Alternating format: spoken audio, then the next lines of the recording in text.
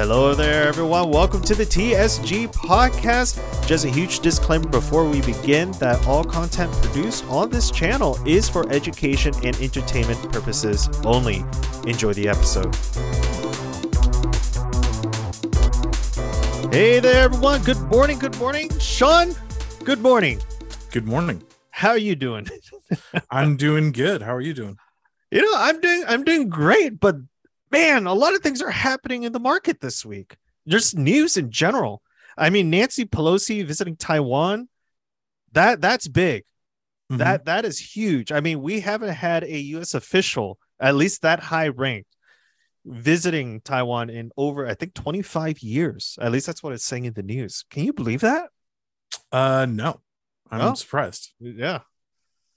I mean, okay, so what the heck? Why was this such a big deal?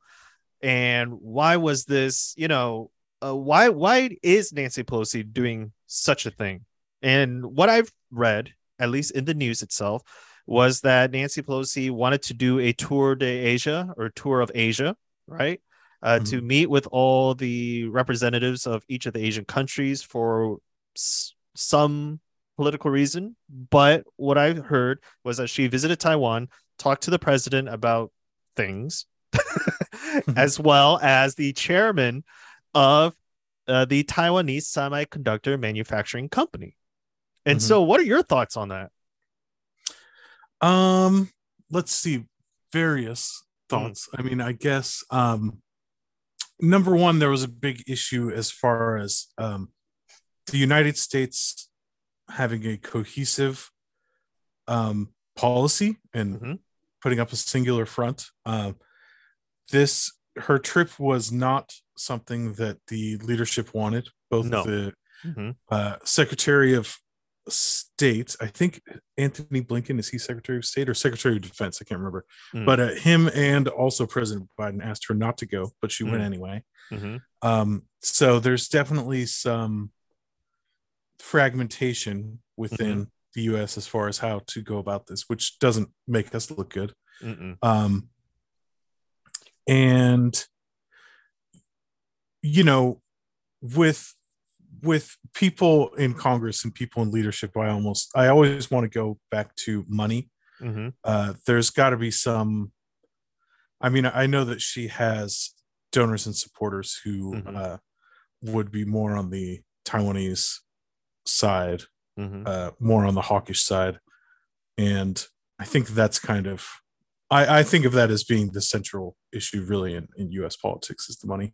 Is the money? Well, pretty much.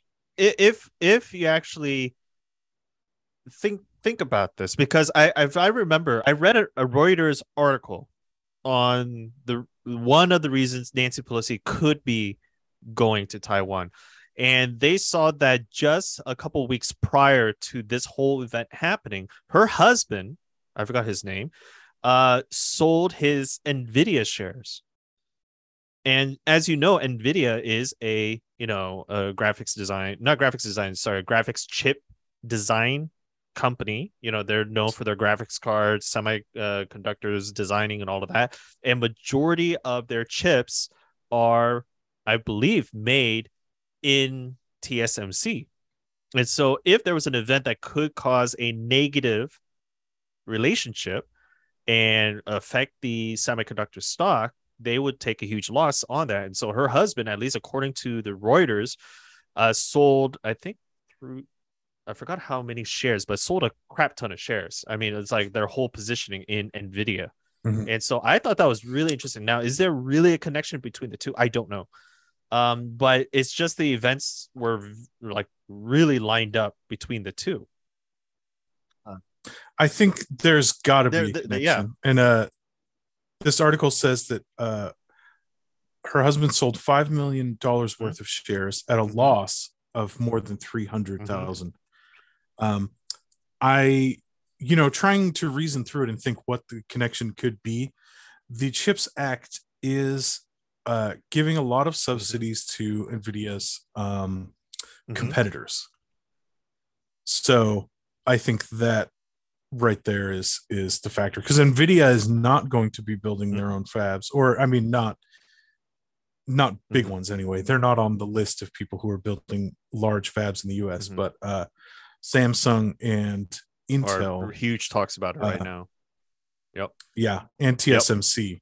And so basically the company's getting, and Nvidia doesn't seem to be No. getting any money because they're just a chip Mm-hmm. designer. So And so for our newer viewers or for viewers who aren't really familiar with the semiconductor industry, so what's happening, I think, within the past month is that there was a bill that's really being heavily pushed by the CEO of Intel, Pat Gelsinger, where it's the CHIPS Act, where it will provide, I think, was it $54 billion in funding for funding of fabrication plants, which is the manufacturing company or manufacturing building plant factory for semiconductors. And I believe right now our manufacturing for semiconductor chips, 80% of that is being manufactured in on the Asian continents, and only 20% of that is everywhere else, so Europe and United States included.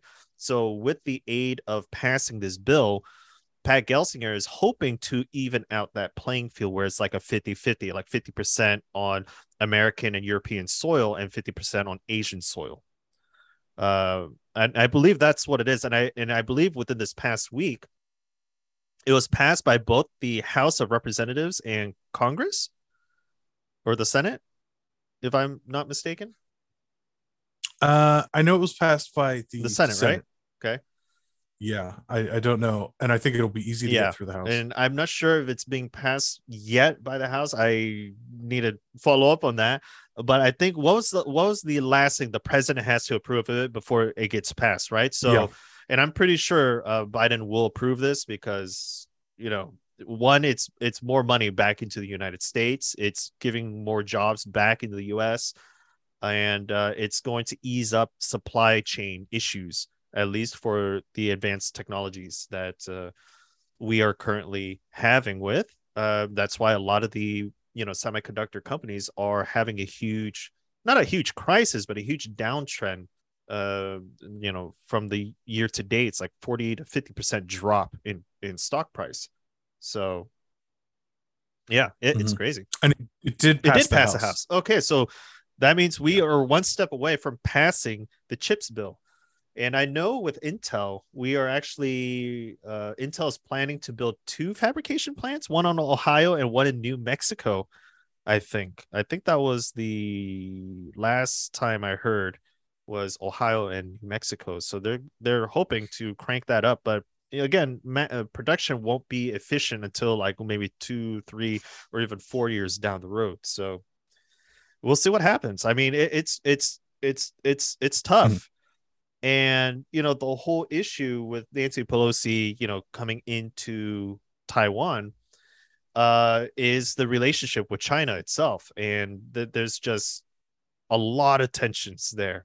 And so, Sean, I know you're more of an expert on this, and we've had many great discussions on it, but do you want to kind of refresh the viewers or explain what's going on with just Taiwan in general? Sure. So Mm-hmm. Taiwan was originally uh, back in the Chinese Civil War, which there was a civil war between the communists and the Chinese nationalists. Started before World War II. They put it on pause to fight the Japanese during World War II. Then afterwards, they went back to the Civil War, and the communists won mainland Mm-hmm. China, and the nationalists fled to Taiwan, and the communists failed to invade Taiwan, and so Taiwan basically stayed as a as the place where the previous Chinese government continues to this day, and they still claim sovereignty over mainland China. Meanwhile, China, the Chinese Communist Party, claims sovereignty over mainland China and Taiwan.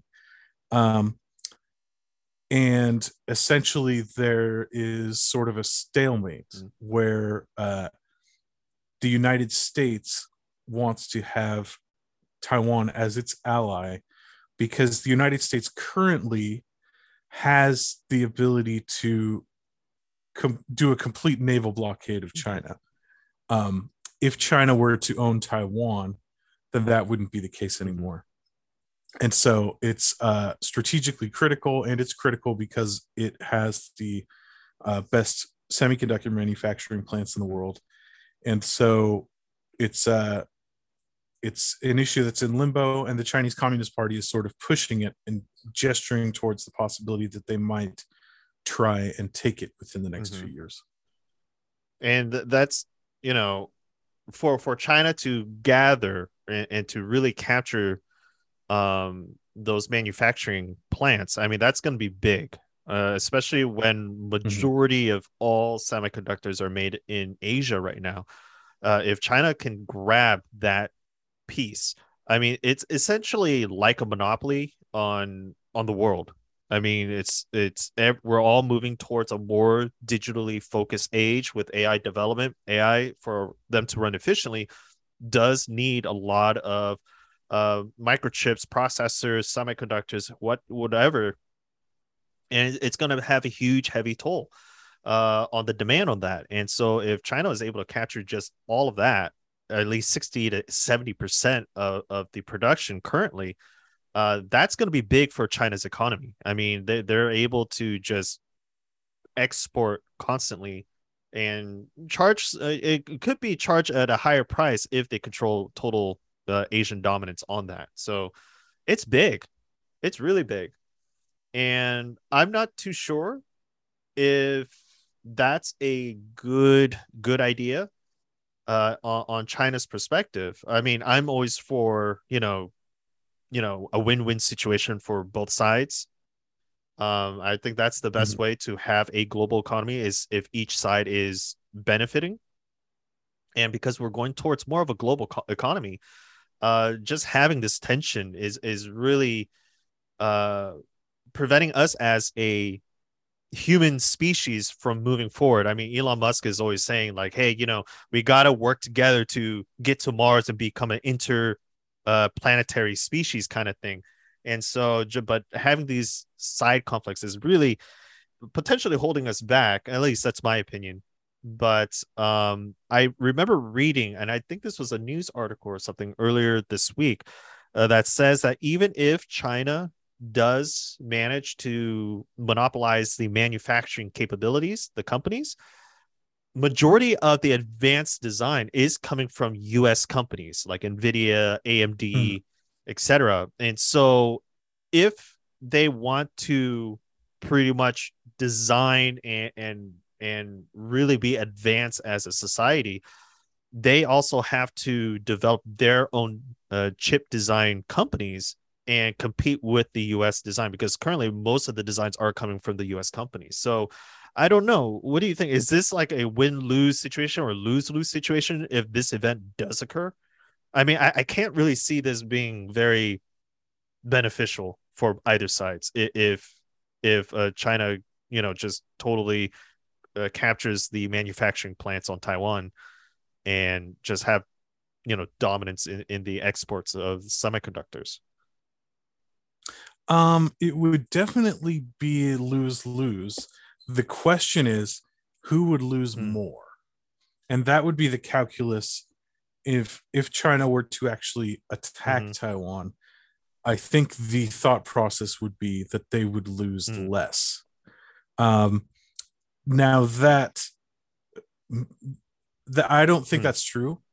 I think the most likely scenario, or certainly the most likely plan from China's mm-hmm. perspective, is not to have a Yep. war at all.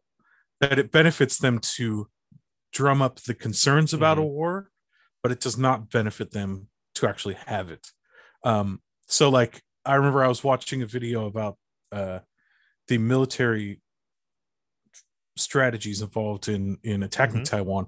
So, if they were to attack mm-hmm, Taiwan, um, they would have to land so many troops because there's so many people there and there's so much mm-hmm, they're so prepared for an mm-hmm, invasion. So when the largest amphibious assault in history was when the Allies attacked Europe in World mm-hmm, War II, and we landed we landed about 130,000 mm-hmm, troops on European shores within a Mm-hmm. few days. The Chinese, to attack Taiwan, would have to land about 3 times as many troops. Wow. They would have to land 400,000 Wow. troops. Yeah. And they would all have to land it on one side of Mm-hmm. Taiwan, because the side of Taiwan that's facing away from China is all Mm-hmm. mountains. So they have to attack the side that's Mm-hmm. facing them.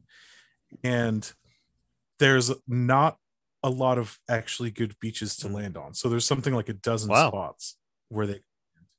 So it's very, very tricky to accomplish this. And the Taiwanese have been Mm-hmm. prepared for this. They have some pretty advanced weaponry, and they've been thinking about this for a long time. Well, And it's how many decades has it been? the Like critical 7, 8 decades. So yeah. And if you think about all the things that the Chinese government has had to deal with over the last, 50 or yeah. 80 years, for all the things that the Taiwanese have to Mm-hmm. deal with, they have like one issue that they've been thinking Wow. about the whole time. This issue. So there, it would be extremely difficult for China to do this. Now, on the other hand, there is a political and psychological dimension where the Taiwanese understand that they are in Mm-hmm. limbo and they don't want Mm-hmm. war. So there could be some kind of situation where China could eventually get some kind of political control over Taiwan without without any violence.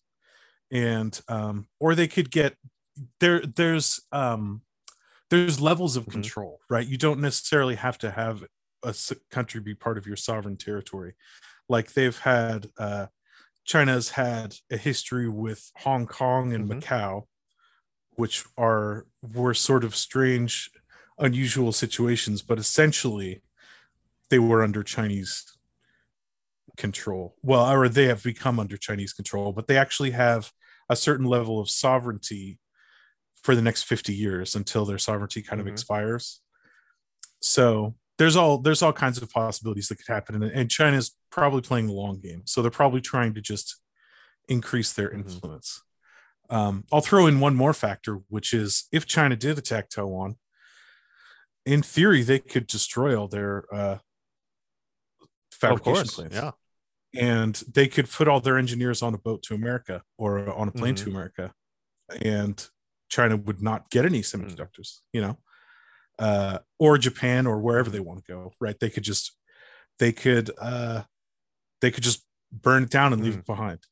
And so if you're fighting a war on the island, you could destroy a lot of that stuff by accident as well.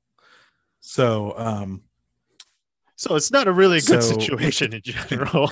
Yeah, it's not a good situation. It does not seem like a good idea for China to actually attack Taiwan. If they were to do it, like I said, it would be the idea that they're going to lose less than America loses. And there's been a growing sort of communication and sort of coalition forming with Russia, India, Iran, Brazil, South Africa, some of these other countries that are not quite in the top tier, but they're starting to form their own sort of economic bloc. With China or with the US? With China. So yeah, there's a thing called the BRICS, BRICS, which is Brazil, Russia, India, China, and South Africa. And I think Saudi Arabia, I saw a news article that Saudi Arabia is wanting to join the BRICS.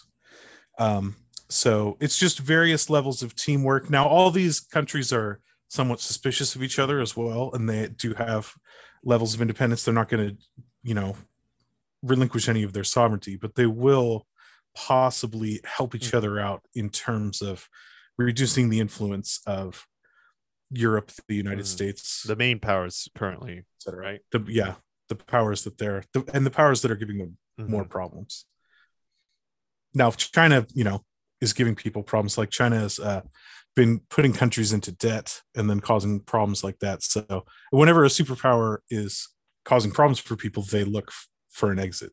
And so China could put themselves into that situation as they spend more time as a more powerful country. But well, are they okay? So I want to play a little bit of a devil's advocate here. Okay, so are they really putting other countries in debt, or are they loaning initially because the countries are looking for money? At least this is what I remember seeing in one of the, I think it was The Economist that I remember reading, where China is actually lending a lot of funding for these emerging companies in these countries because they want to keep growing. They want to build the infrastructure. So China's like, hey, you know what? I'm going to lend you income. Here, go ahead, build it, and you pay me back in 20-25 years. And it's supposedly a good deal at the time. But now that the funding is coming close to the end, or the contract's coming close to the end, China's like, hey, you know what? We want our money now. And the countries can't pay it. So instead of paying them with money back, they're giving them equities in these companies or land in these countries. So is it really China forcing them to go in debt, or they themselves put themselves in debt? That's what I'm trying to get at.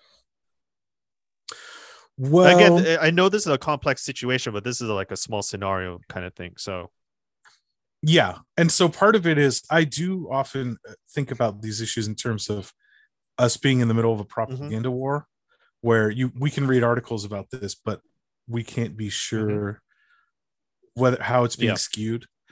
But having said that, the lending playbook actually goes back further. The West, the Europeans and the Americans have been doing this lending thing,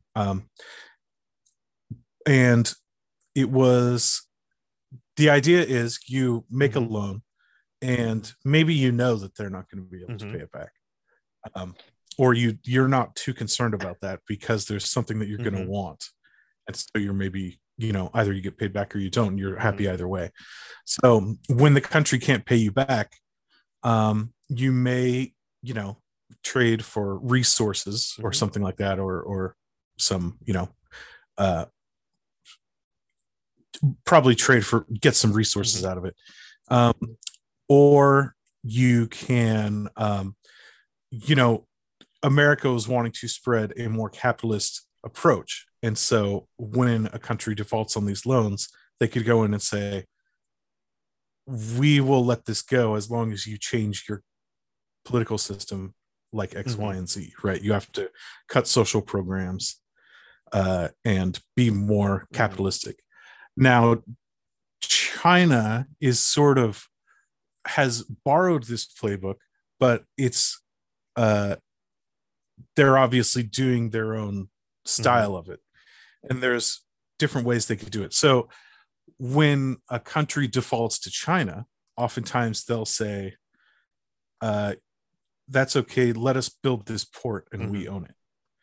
And in some ways you could say maybe that's a better deal than the previous American version, right? And this could actually be a way, this is a strategy I was thinking about if I was in China's shoes. I don't know exactly if this is what's going on, but what I would do is do the same playbook, but use it as a way to spread goodwill, where I could actually forgive the debts, or what I take is something that's much more reasonable and something that actually leaves the other country happier. And I think of this as being part of China's playbook because it goes all the way back to Mao. Mao had a theory called third worldism, where basically, because in Marxism you have, you know, the capitalist owners, and then you have the lower class who are, you know, being controlled by the capitalists. And Mao said the whole world kind of actually works this way. You have the capitalist countries, and then they're sort of extracting labor and wealth from a large number of poor countries. And Mao, you know, thought we as the third world should sort of like team up to ultimately overthrow the capitalists in the way, in that Marxist style. So this would almost be kind of play into that playbook, right? Where if you go around giving the loans, but then you're not horribly punitive when they can't pay the loans back. Because third world countries, the people who run third world countries, this whole issue is huge to them. it's always about loans. They're struggling Mhm. financially. They get these loans and they've been beaten down by the Western loan system, the World Bank and the International Mhm. Monetary Fund. So if China comes along and gives them a better deal, they're going to be pretty dang happy Mhm. about that. And they're going to be on China's side. So that could be part of what's going on. It might be. And just to uh I don't want to say refresh, but just to give insight on why we started this podcast and why we call it this podcast the Surrounding Game Podcast was because of these conversations that we had where it's a very complex issue, just like with the game of Go.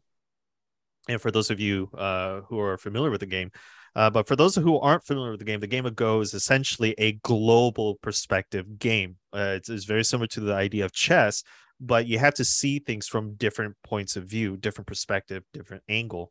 And this is an idea where there might be current events that are happening, just like with the whole Nancy Pelosi currently with the Taiwan. That is a local type of event, but how does that plug into a global perspective, which is what Sean just described as the third world uh, playbook?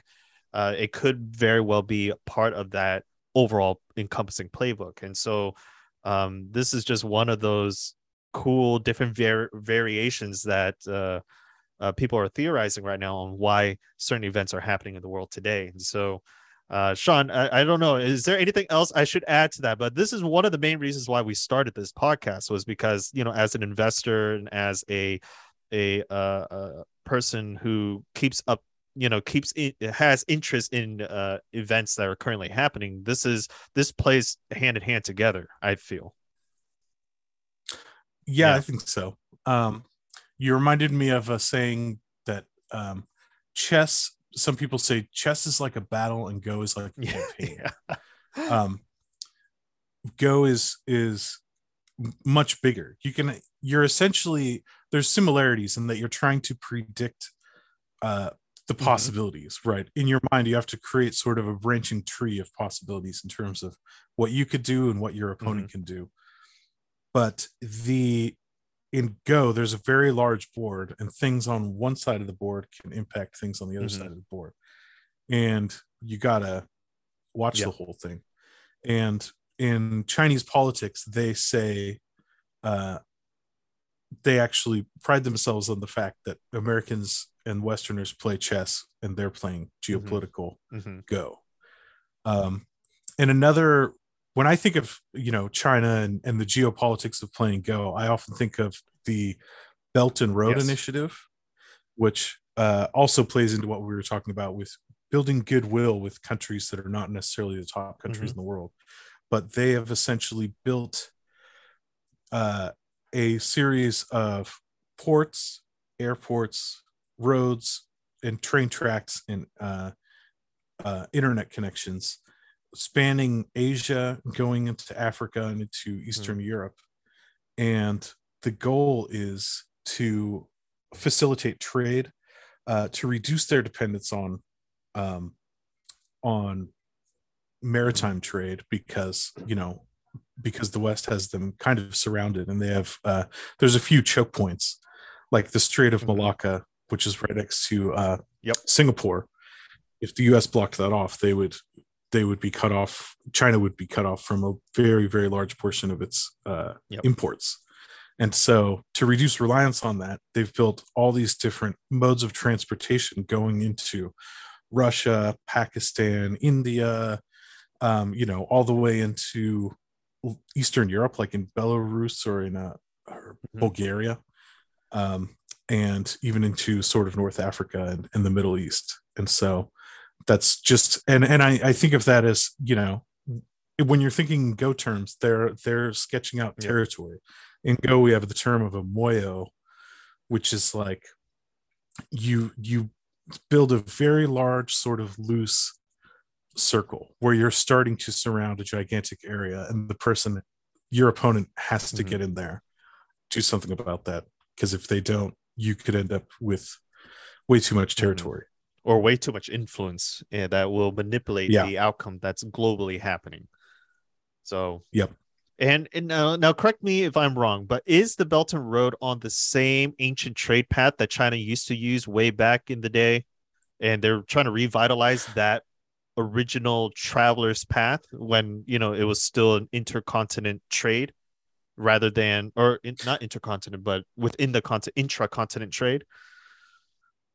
I don't know if the Belton Road is like it's way Okay. more than that.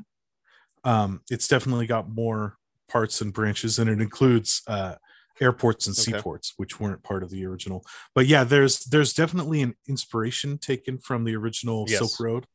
And when they talk about the Belt and Road, they often talk about Mm. the Silk Road. And there are probably parts of it that are exactly Okay. the same, because like you have to go if you want to go from Europe to You have to China take the on Silken Road, land. right? You have to, yeah, there's parts, there's probably flat parts where you could go Okay. various ways, but there's also like the Mm. Himalayas, and there's probably a few good ways to get through that are way better than any other Mm-hmm. way. So there's probably parts of the original Silk Road that are still heavily trafficked and still part of that whole Mm. scheme. Maybe now they have train tracks or something, but probably some of the original Mm. parts. Well, China's been really heavily in developing their railroad system too. I mean, if I recall, there was a map Mhm. that I saw back in the early 80s where, the only railroad was from like Beijing to another part of China. And now they have a huge infrastructure for railroad transportation and resource, exports, imports between each of the regions within China itself. And the Belt and Road, I think, is also going to build on top of that infrastructure where they're going to build railroad tracks out of China into the different various countries, or they've already done that. I don't know. Um, Mhm. but it goes back to a book that I've read a while back, and you've read it too, called Guns, Germs, and Steel, by I think it's Jared Diamond. I think that was the author. Yes. And in Mhm. that, it's a fascinating book. If anyone hasn't read that yet, I highly encourage it because it really explains why countries are at conflict with each other. And one of the main majority issues always is resources. And the reason why countries go to war with another country is for a gathering of resources, land, water, etc. And so there's always these main conflicts. And with China, if you just look at China's geography itself and how it's being encapsulated, in essence, by geographical barriers or even by ports, it kind of you kind of get to understand why China's doing what they're doing, in terms of the Belt and Road and everything. They're trying to have a more flexibility in terms of their imports and exports, and so it again, it's like a whole global idea, global perspective on what's going on, and just trying to figure out where each of the puzzle pieces are fitting, to say the least. And so, Mhm. but one of the really interesting things that I kind of discovered earlier this year, and this is just me from talking to different business owners and everything, is that and also reading it, is that a lot of Taiwan and China's relationship, at least in terms of the business front, they're very heavily interconnected.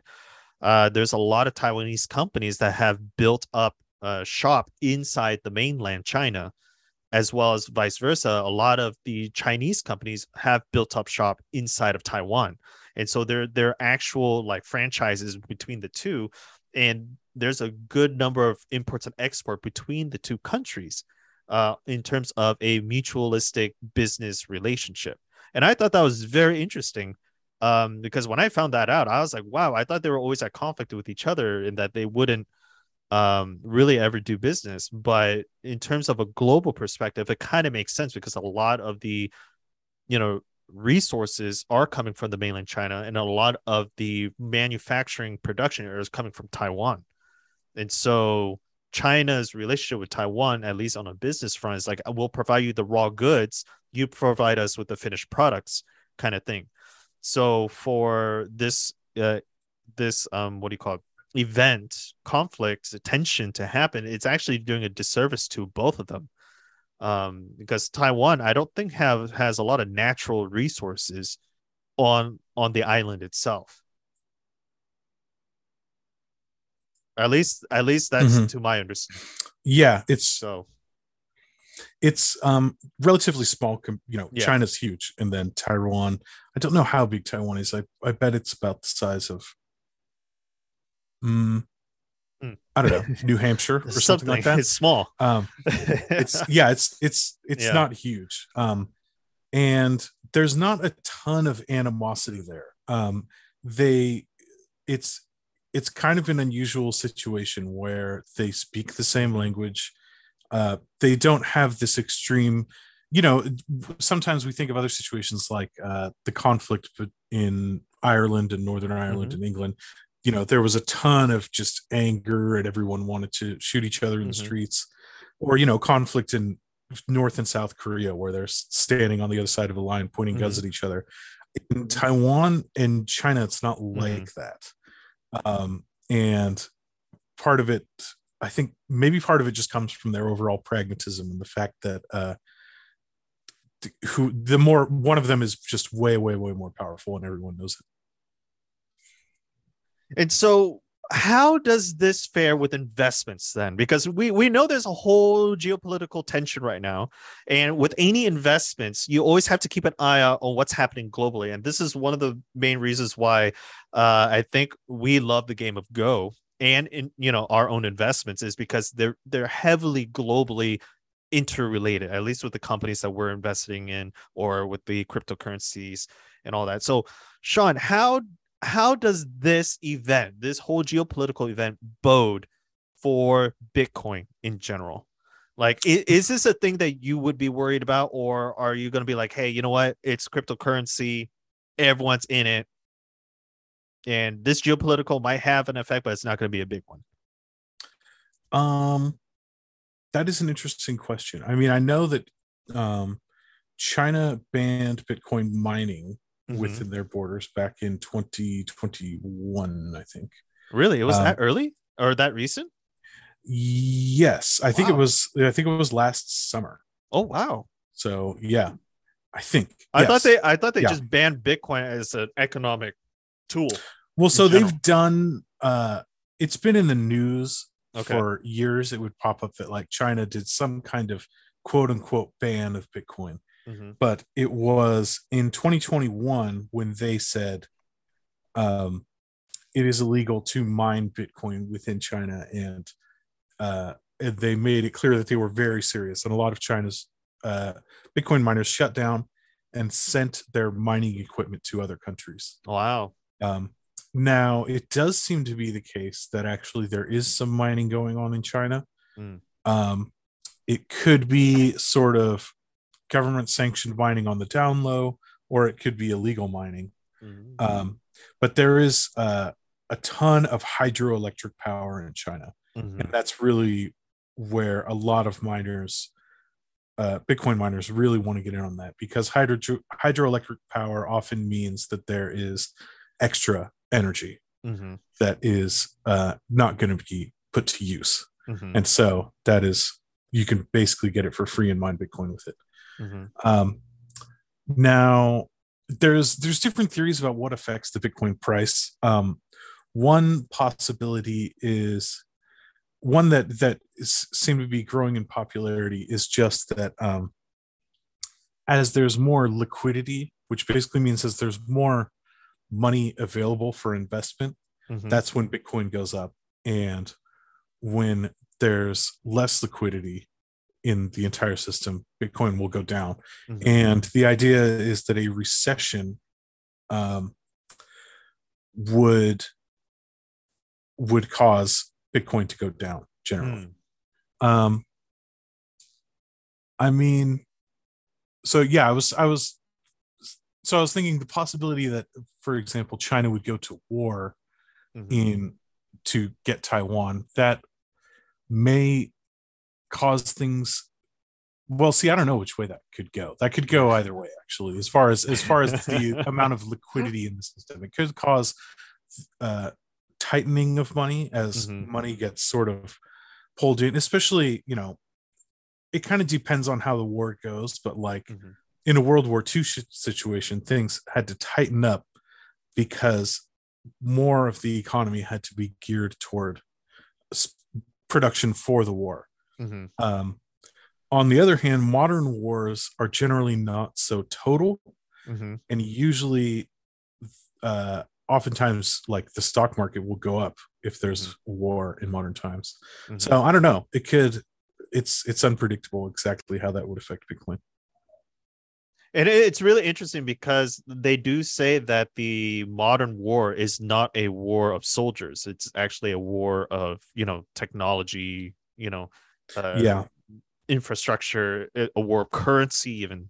I believe was it James Rickman wrote a book, Currency Wars, way back when. I think this was back in 2009, 2012, where he did say that there's going to be a currency war or the death of money, and we're all going to go more of a credit route, digital route. And so a lot of this does unfold, which is amazing. And for anyone who's ever listened to I think his name is James Rickman or Jim's Rickman.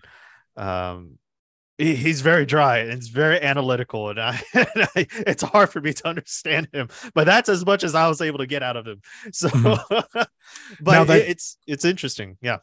Yeah, that does remind me of some theories I've heard from a guy named Tom Luongo.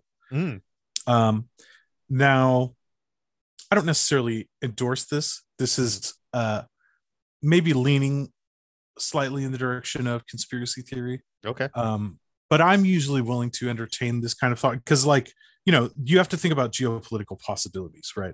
Mm-hmm. Going back to the game of Go, you got to try and think of a sort of tree of possibilities as far as what different players could do. And Mm-hmm. um, so this theory that I'm about to share is not something that I would say you can hang your hat on, but it's an interesting thought. And the Mm, idea is that there is a sort of a currency war going on. It's an economic war between um, what you could call globalists and mm-hmm. people who want to, like in the European Union, for example, they have they regulate they have a lot of detailed regulations for all the countries in Europe, and they believe that that is the right model, and that essentially the entire world should be teaming up and giving up small pieces of its sovereignty to a higher group who can then regulate everything, and that would improve the world. On the other side, there are countries who want to be nationalists, who Mm-hmm. want to hold their own sovereignty all to themselves, maybe even be authoritarian countries, but they want that for themselves. And so the conflict between Russia and Ukraine is Mm-hmm. certainly a part of that, where it's kind of a conflict between Russia and Europe, essentially, where Europe was slowly trying to absorb Ukraine and Russia lashed out. And the the as a currency war, this is impacted by money printing. Mm-hmm. And from the US perspective, there's sort of almost both factions within the US. The US being a democratic country and being kind of an open society, the what you could call the globalist faction versus the nationalist faction is fighting it out within our own politics. Mm-hmm. And as far as banking and money is concerned, the idea is that the European Central Bank, they're doing heavy money printing, and what they want to do is have a digital currency that is run by them Mm-hmm. and goes for, hopefully the whole world would be their goal, but essentially as many countries as possible Mm-hmm. under the same digital currency that is essentially run by them. Now, a normal bank, a commercial bank, does not want that because they create money, they make loans, and it would destroy their own business model. Mm-hmm. And so that includes a lot of important American banks Mm-hmm. uh, and banks that own the Federal Reserve. So the idea is the Federal Reserve is tightening monetary policy right now Mm-hmm. against the European Central Bank, who's loosening monetary policy right now. And it is essentially a war of these two models and Mhm. of what the future of money is going to be. Is it going to be tight money, or is it going to be loose money? Is it going to be centrally controlled, or is it going to be controlled by individual banks? Mm. Um, so that's kind of it. It's an interesting theory. Um, it's kind of out there. Again, it's Mhm. not something I would hang my hat on, but it's an interesting. It gives a different perspective. Hmm. Well, I mean, it kind of coincides with the idea of the creation of different cryptocurrencies as well. I know you kind Mhm. of tied it in, or at least that's the impression that I'm getting, is that, that's why Bitcoin was developed back Mhm. in 2009, was to prevent all of these issues from really happening, and just having a standard currency that isn't controlled by anybody, right? Yep. It's controlled by the people in essence. Mhm. Um, but that's an interesting thought. That really is. So that's as much thought as I have processed with this theory. It's a lot to Yeah, take it's in. I mean, there's so much information, and just being able to process the abundance of information and really come to a refined conclusion. I think it takes more than 2 minutes for me, at yeah. least with the theory that was just introduced. I When I think, think when I was putting my little disclaimer on it, yeah, I yeah, think what I would really say is it's not provable, right? yeah. We can't go out and say, "Oh yes, we this is true," because it's just kind of like, well, it's an interesting idea, it's Mm-hmm, possible, but mm-hmm, and it's not actionable either. So it's yeah. kind of like, well, all right, maybe, Mm-hmm. and that's it. Yeah, but it's just fascinating, just the different ideas that come out when we're talking about investments or anything. And and that's one of the big things, not meaning to segue away from this topic, but it's really trying to understand the rules of the game, really, just for any type of investment, any type of uh issues that are happening. It's like you got to understand the rules, and majority of the time, just taking a step back and looking at it from a global perspective. Why are countries being in conflict with each other? One of the rule is they need to survive, and the only way that they can survive globally is they need to provide something of value to the other sovereign countries, or the other countries in general, right? Mhm. And so if you have a resource that is of value, a raw good, you can export that, and that's going to give you an ability to survive in a global economy, right? That's economics 101 Mhm. kind of thing. Now, what if a country doesn't have a naturally good resource, a raw good like oil, metal, not heavy metals, what is it called? Rare metals, alkali metals, whatever. Well, they got to find another way to provide a resource or a service. And so Taiwan, very limited amount of resources. They're not an agricultural country whatsoever, because there's not enough land space for that. What do they have? They have their brain power. They have manufacturing. They can manufacture stuff. And I think that was the service they were providing on a global scale, right? Japan, Mhm. same thing. They don't really have a lot of agricultural land, but they do have services that they're able to provide, a manufacturing capabilities. Although now their manufacturing has kind of plateaued, and with the whole economics, we'll see if Japan ever recovers from their economic downturn in 1990s. But that is one of the rules that, as an investor, you would have to understand, or at least be aware of. Is like, every geopolitical conflict always goes back to what is it that they can export slash import, and can they survive with the current situation? If they can't, then they need to find another way, either opening up more trade routes, being the middleman, like a marketplace, being a middleman where people can gather and trade, or opening up a more convenient way to export and import stuff where it's convenient for other countries to go through theirs, etc. And so, um, at least with investments, that's how I like to see a good chunk of it. Is like, okay, well, what are these supplies? Where are they getting their goods? How are they using these goods? Are they using it effectively, efficiently?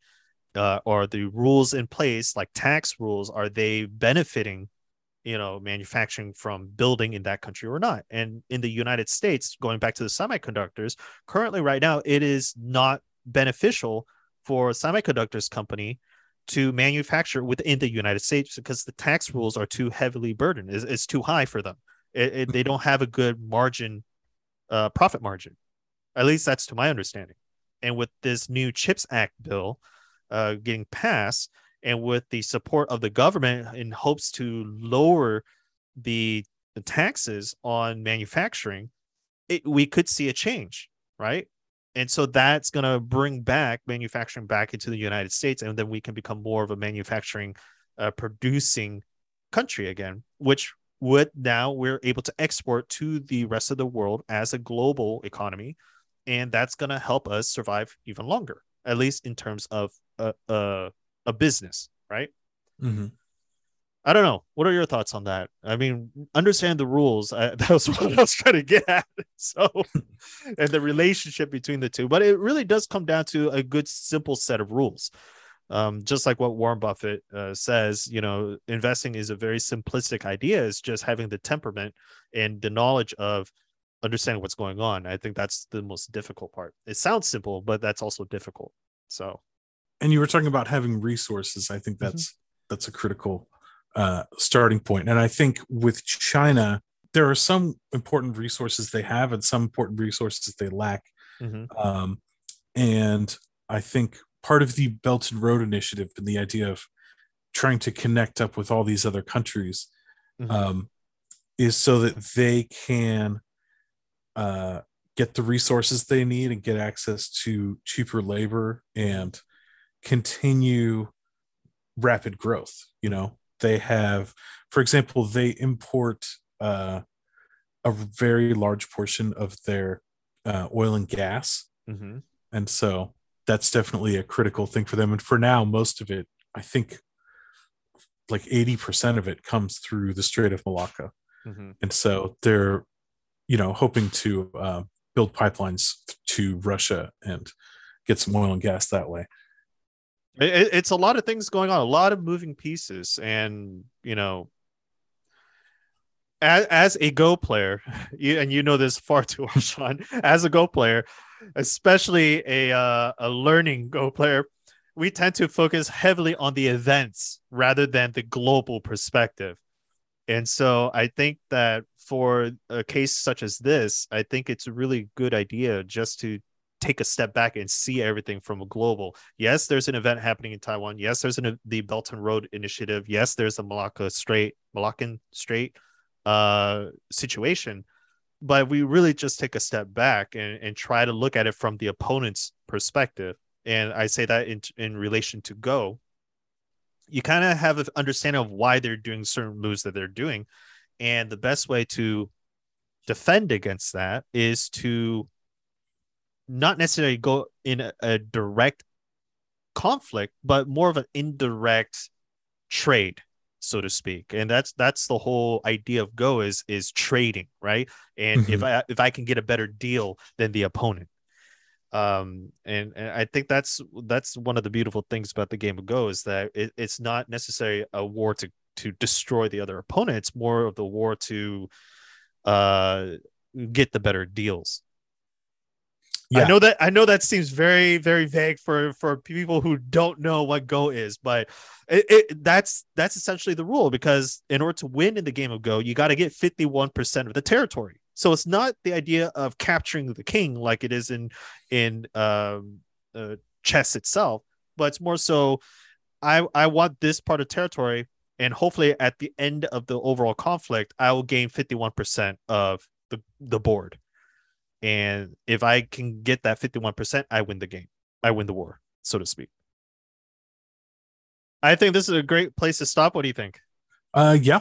All right. So thank you everyone so much for listening and watching to this point. If you have any comments, please post them down below in the not show notes, but in the, comment box. I guess it's a comment box on Podbean and Apple and Spotify. But do reach out. And if you like these content, please don't forget to follow and subscribe. It will really help us out. And until next time, we'll see everyone in the next episode, right? Yeah. And don't trade a dollar for a penny. I'm still, it's so hard to do that outro. Anyways, see ya, everyone.